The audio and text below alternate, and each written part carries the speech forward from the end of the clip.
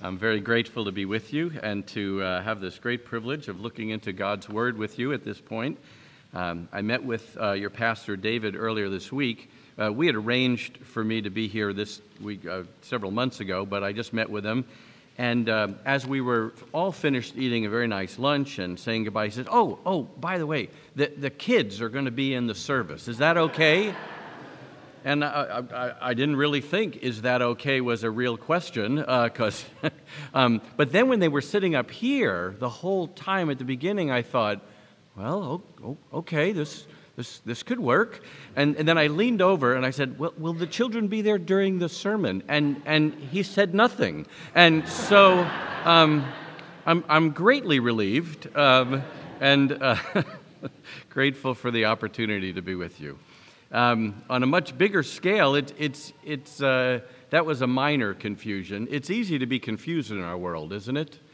There are so many terrible things going on and confusing things and new and historically breaking things. It's easy to get confused. And one of the great things about coming together to worship is to get perspective again. Oh, that's right. There's something bigger than just what we see on the front pages of the web page that we open up to find out what's going on in the world. And perhaps the biggest frame for as we think about life is that theme that is such a big deal in Scripture of the kingdom of God. It's a very big deal in the Gospels. Some of the very first words that Jesus says in the beginning of the Gospel according to Mark. And yet it's not always a big deal in our thinking or even our understanding of what it means to live the Christian life. It's not always as front and center in our perspective. And so when we come together to worship and we declare that God is the King and He is Lord and He reigns, we are reminded that there's a bigger kingdom than just the governments or the events happening in our world. And so very often in worship, what we want to be reminded of is, what is that kingdom like? What is the kingdom of God like? What does it mean that we are citizens of the kingdom of God? And the passage that was read in our gospel reading from Mark chapter 4 tells us some things about the kingdom of God that we need to be reminded of, that we need to remember, that we need to be brought back to. And oh yes, that's right. That's the framework through which I see everything.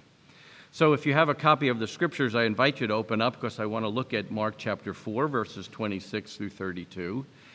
And the first thing that we see in this passage is where Jesus tells a parable about someone who scatters seed on the ground and then how that seed grows. Now, perhaps as you first started hearing this passage read, your mind, you remembered that parable, another parable that Jesus told about seeds, where a sower scattered seed on the ground, and some fell on this kind of ground, and some fell on this kind of ground, and some on this, and some on this, and it was 4 different grounds with 4 different effects. It's a very famous parable. It's the first parable that's told in Matthew 13. And it even says that this is the most important parable. Jesus said, you have to understand this parable and understand all the parables. And what he was saying there was that the kingdom of God sometimes looks like this, and sometimes looks like this, sometimes looks like this. And the seed is responded in different by people in different ways. But this is a different parable. And this is one that perhaps you may have forgotten about. Or when it was read this morning, went, oh, I don't know if I've ever seen that before. I came across this not too long ago, and I thought, have I ever read this passage? It's about a seed that is unstoppable in its growth. And that's the first thing that this text is telling us about the kingdom of God. The kingdom of God is unstoppable. God is going to advance His kingdom whether we realize it or not, whether we recognize it or not. The kingdom of God is unstoppable. Night and day, he says, whether this man sleeps or gets up, the seed sprouts and it grows. We need to be reminded of this because it's easy to forget. By the way, it's easy to read this and to think, oh, good, I don't need to do anything. Just kind of watch it happen. The passive Christian life, I guess. But you'll notice that it starts that the man scatters seed. The kingdom of God is this absolutely amazing, mysterious, almost inexplicable combination of what people do and what God does. Now, granted, God's part is much bigger and much more powerful, but he does use people in the process. And every aspect of the advance of the kingdom of God has people being obedient to what God has commanded us for our part in the process. And one of the very precise locations of the kingdom advancing is when individual people hear the gospel message and are confronted with it. This is the area that I have done a lot of studying about and some writing about. And not too long ago, I did a research project where I interviewed 40 college students who had just become Christians within the last 2 years. And ever since then, I continue to hear these stories and read about and find out. And they're wonderful. They're amazing. They're illustrations of this principle that the kingdom of God is unstoppable. There are people in our world today coming to faith in all sorts of unlikely ways, unpredictable ways. Well, if you were a betting person, you would bet money on this not working. And yet God works, and he propels the advancement of the gospel. He opens up blind eyes. He softens hardened hearts. He works in people's lives in ways that are absolutely unpredictable and inexplicable. Let me tell you one story. I'm going to tell you a lot of stories this morning. We have 4 hours, right? Just kidding. I know. I remember. I got. He said to me right before we started moving. He says, "You do have a watch, don't you?" Because the clock in the back there says I haven't even started yet. In fact, it's still 9:45. Don't worry. I'm okay. One of the students that I interviewed began her. I asked students to tell me how they became a Christian. I was given their name by campus ministers that, in fact, these students had come to faith. So I knew how all these stories ended. But this young woman began by saying, well, she grew up in a home with no religion at all. Her parents were both atheists. She never went to church. She can't really remember ever going to church. She came away to college, her first year in college, freshman year of college, lots of fun. All of her friends were not religious. She thinks all of her friends were atheists. I mean, there was just nothing about religion or God. She came home after her freshman year of college, and her parents said that they were going to take a family vacation and go to London for 2 weeks. And so she's telling me this, and she said, so I decided to pack my Bible. I said, pardon me, excuse me, your what? My Bible. I said, you had a Bible? And she scratched her head. She said, yeah, isn't that weird? I don't know where I got it. Okay, did your parents get it? No, my parents definitely wouldn't have given it to you. You have no idea where you got this Bible? No. Okay, so you decided to bring it on vacation? Yes. Why? And she said, I don't know. It's weird, isn't it? I don't know. And then she proceeded to tell me, and it was one of those really big fat ones. It was a big fat Bible. And so it took up room in my suitcase. Okay, so she went to London and she read her Bible every day. Why? I said, she said, I don't know. I said, what did you think of it? She said, I thought it was great. What did you read? Well, I read Matthew and I read Mark and I read Romans and I read the Psalms. I really loved the Psalms. And then when I came back to college the next year, I thought, I got to find people who understand this book. And she sought out a Christian fellowship, and she heard what the Bible was all about, and she came to faith. The kingdom of God is unstoppable. If he's going to be working in people, it is irresistible. Isn't that amazing? So we need to remember that when it looks like the kingdom of God has gone dormant or in retreat. It's good to hear what's going on all around the world, not just in our corner of the world, but in different parts of the world right now, the kingdom of God is exploding. And it's important to remember that God works in different places in different ways. Look what happens next then in verse 30. Jesus says something really puzzling. He says, what shall we say the kingdom of God is like? Or what parable should we use to describe it? Now, that doesn't seem all that unusual until you remember that that's Jesus saying that. And you think, was he puzzled? Was he confused? Was he intellectually challenged? I mean, it's almost sounding blasphemous to even say that. No, of course not. Jesus wasn't scratching his head going, I can't quite come up with an illustration here. I'm having trouble. Anybody can help me? No, it's not that at all. It's what he's saying is that the kingdom of God is so vast, so big, so multifaceted, so complex in a very, very rich way that there's no one single parable that captures all of it. That's why we have at the end of this passage where it says Jesus was speaking to them in many ways, and he did not say anything to them without using a parable. In Matthew 13, he tells parable after parable after parable that gives a very different perspective about the kingdom of God in each parable. In one, it's about a seed sown on different soils. In another, it's good seed and weeds growing up together. In another parable, it's like a pearl of great price that someone sacrifices everything to go get. In another parable, it's like treasure hidden in a field. In another, it's like this dragnet that goes to the bottom of the sea in order to gather up all sorts of kinds of fish. It's looking at the kingdom of God in so many different ways. The kingdom of God advances in a variety of ways, in very different ways in individual people. And so we need to pursue it and look for it in lots of different ways. Sometimes the kingdom of God is, there's both good and evil growing side by side, and I need to not get discouraged by that. That would be the wheat and the weeds. Sometimes I need to remember this treasure is hidden in a field. And you don't necessarily see it. In fact, you'd have to go into that field and go searching for it. Sometimes it's the picture of people fishing, and, fishing for a long time looks like nothing. I've done it. In fact, in my experience, it is nothing. But in in Jesus' description, eventually there is this great catch. So the kingdom of God is so multifaceted, it's different. It has different ways of occurring, which shouldn't surprise us because the gospel message itself is described in many different ways. Sometimes the light shining on this gospel message is the one about forgiveness of sins. And surely I think that's the most important part. But sometimes the words used to describe this message is not so much about forgiveness, but about cleansing, slightly different. Sometimes it's about redemption, something being bought out of a kind of slavery and being set free.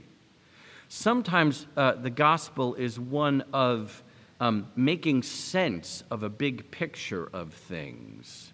Sometimes it's understanding our place as subject to a king. There's all these different words about the gospel, and different aspects of the story connect with different people in different ways. We need to have such a rich appreciation for this teaching of Jesus that we can talk to a wide variety of people about the same topic coming at it from different angles.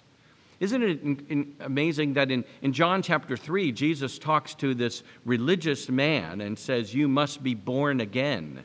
Talks about a whole new beginning. But in the very next chapter, he's talking to a woman who lived a very immoral life, and he says to her that what he offers is like water. And if you drink this water, you'll never thirst again. He didn't talk about water to Nicodemus, and he didn't talk about being born again to the woman in John 4. But both are aspects of truth about the gospel. I spoke to a whole wide variety of students about their path to faith. For some of them, it was a very emotional, wild, crazy ride. For some, it was incredibly intellectual. One young man I talked to read hundreds of pages about how science and faith fit together, because that was exactly the opposite of what he thought. He thought either you believed in science or you believed in God. You can't believe in both.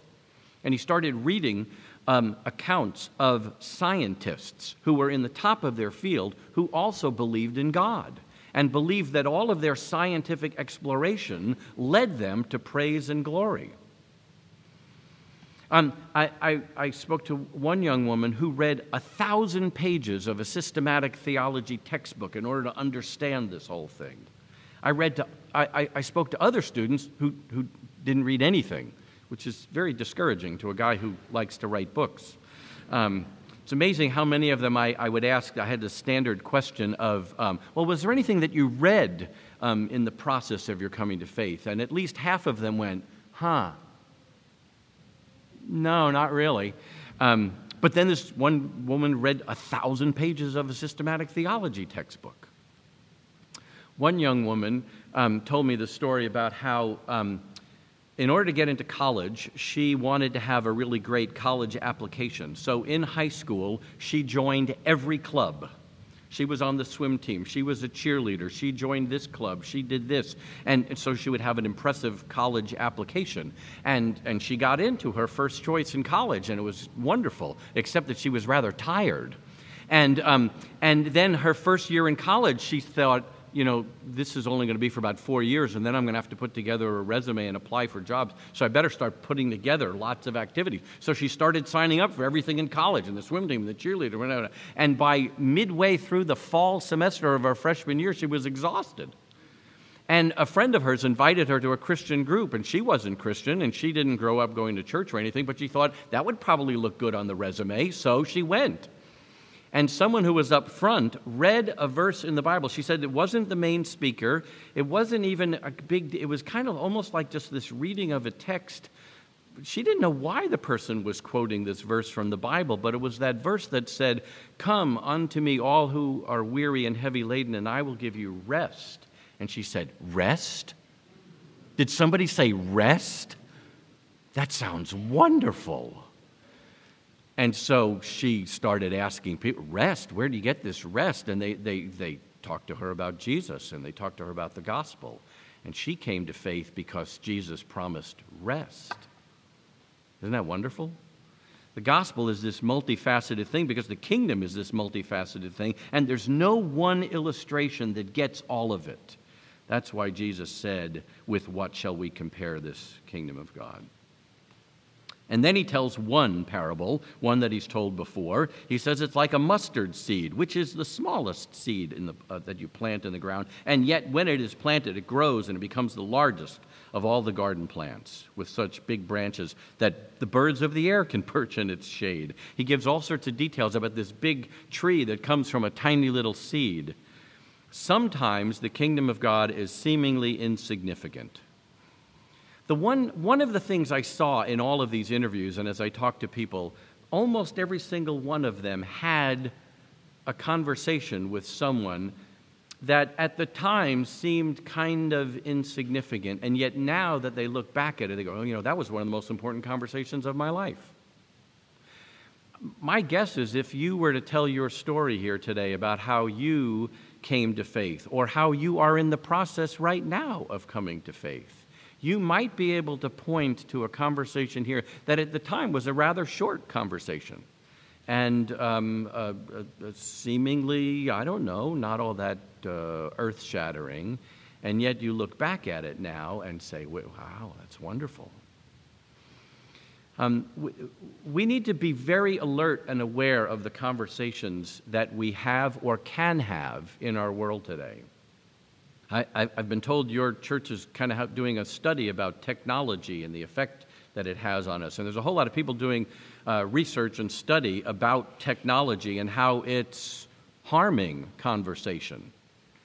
It's taking us away from face-to-face conversation because we're having 50,000 conversations here, so we're not paying attention there. Now, your pastor told me, now don't just bash technology. Okay, I won't, because I like technology. I have a phone right over here telling me what time it is, and I have a lot of technology. I like it, but it's really good sometimes to disconnect.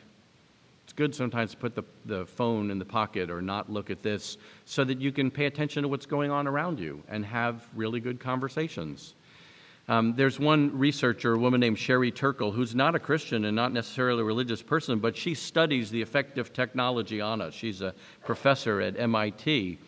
And she says that what has happened to face-to-face conversation in our world, where so many people say they would rather text than talk, is the center of my research.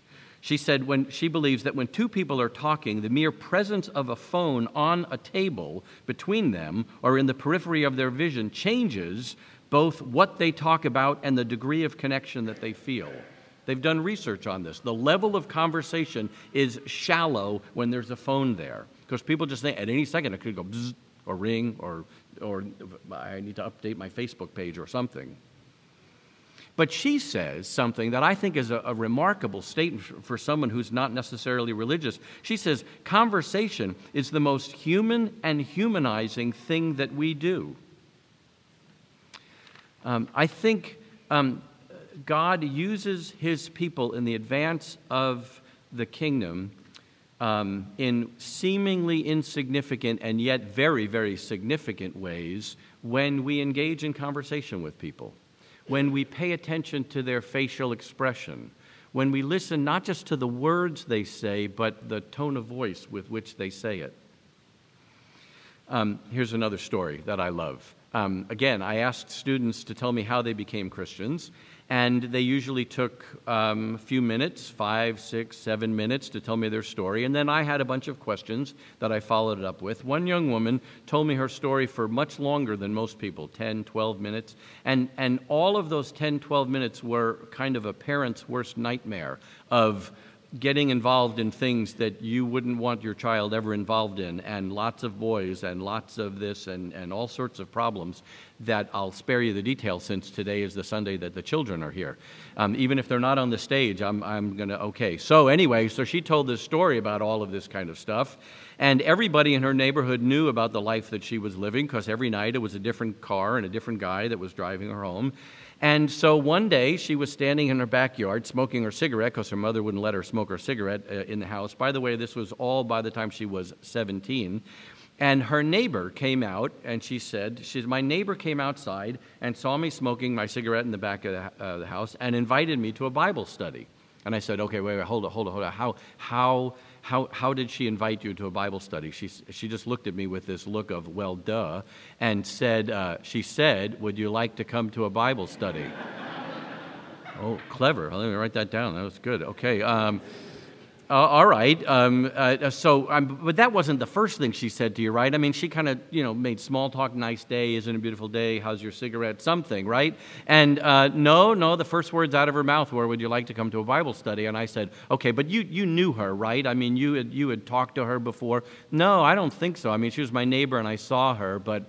we probably waved, but I probably never heard her voice. The first thing I ever heard her say was, would you like to come to a Bible study? And so I'm trying to find something, and I said, okay, but you guys were like close in age. She said, oh no, she was way older. She was like 25.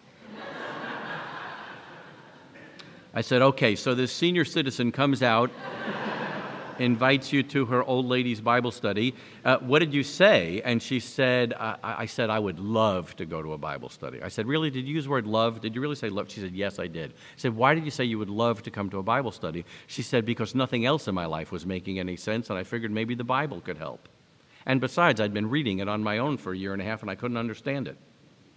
Oh.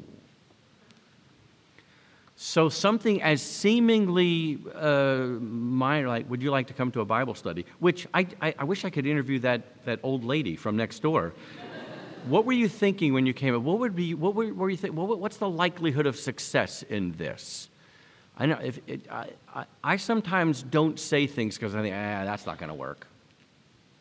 But I need to remember that the kingdom of God is like this tiny little seed, and God can use it to build this great tree that's so big that birds perch in its branches. The kingdom of God is unstoppable, it's incomparable, and sometimes it's seemingly insignificant, but it is amazingly beyond expression how significant it is. So I want to encourage you to try some things. Say some things to people, even if you don't know where it goes. Some of us, by the way, like flow charts. I won't ask for a show of hands, but some of us want to know what the conversation's going to be like before we start it. Okay, I'm going to say this, and then they could say this or this or this. And if they say this, then I'll go, but if they say this, I could do whatever, and it'll drive you nuts. Now, sometimes you can do that, and sometimes you need to do that. But in evangelism, I'm not so sure that's a good idea. because God can take it all sorts of places. And he can use us as one of the people in the chain, and maybe it's only going to be a short little thing, and maybe we'll never even see that person again. Maybe we'll give them a Bible, and they might someday say, I don't know, I took it to London. I don't even know where I got it. One of my great memories of my own story of faith that surely must have seemed insignificant at the time, but now I look back at it as a great thing. I grew up in a Jewish home. I didn't hear about Jesus very much. My dad owned a gas station, and I worked at the gas station, and this is really bizarre, and you won't believe this, but there was a time 150 years ago when you went to a gas station, someone came out and pumped gas for you. Isn't that weird? So I was that guy who came out and pumped gas. And one time I was pumping gas, and I was looking in the guy's car, which is probably rude, and on the back windowsill or something were all of these magazines about Jesus. Now, when you grow up Jewish, you don't have magazines about Jesus in your house. But this guy had a whole bunch of them, and I'm just looking at him, trying to read through the window while I'm pumping gas. And when I was finished, I went and told the guy how much it was, and he handed me money and one of those magazines. He must have seen that I was looking. He must have thought that I was curious. He didn't say a word to me. And in fact, I didn't even look at this man's face. I have this bizarre image that someday, possibly, I might meet him in heaven. And I won't look at his face. I'll look at his arm and go, oh, yeah, that's you. I remember. Yes, I got it. Something that seemed insignificant at the time, handing me a magazine. I went into the gas station and read that whole thing, cover to cover. I didn't come to faith and believe that Jesus was the Messiah until 4 years later. But I look back now at that event and say, God used that in planting a seed. It was the smallest of seeds, but look at how it has grown, and I am eternally grateful. So you can be that person, and who knows how many different people's lives, of giving them something to read or sending them an email of, hey, I found this online, you might be interested in it, or here's this video, it's just 2 minutes long, but boy, I'd love to talk to you about it, or a million other ideas of being part of God advancing his unstoppable, incomparable, very significant kingdom. Amen? Will you pray with me? Father, thank you for the people that you bring into our lives who don't know you. It may just be that they are desperately looking for something to make sense of their lives. They may even have been reading the Bible and can't quite figure out what it means. Would you use us in the process of your advancing the kingdom in their lives and in our world? We pray all this in our Savior's name. Amen.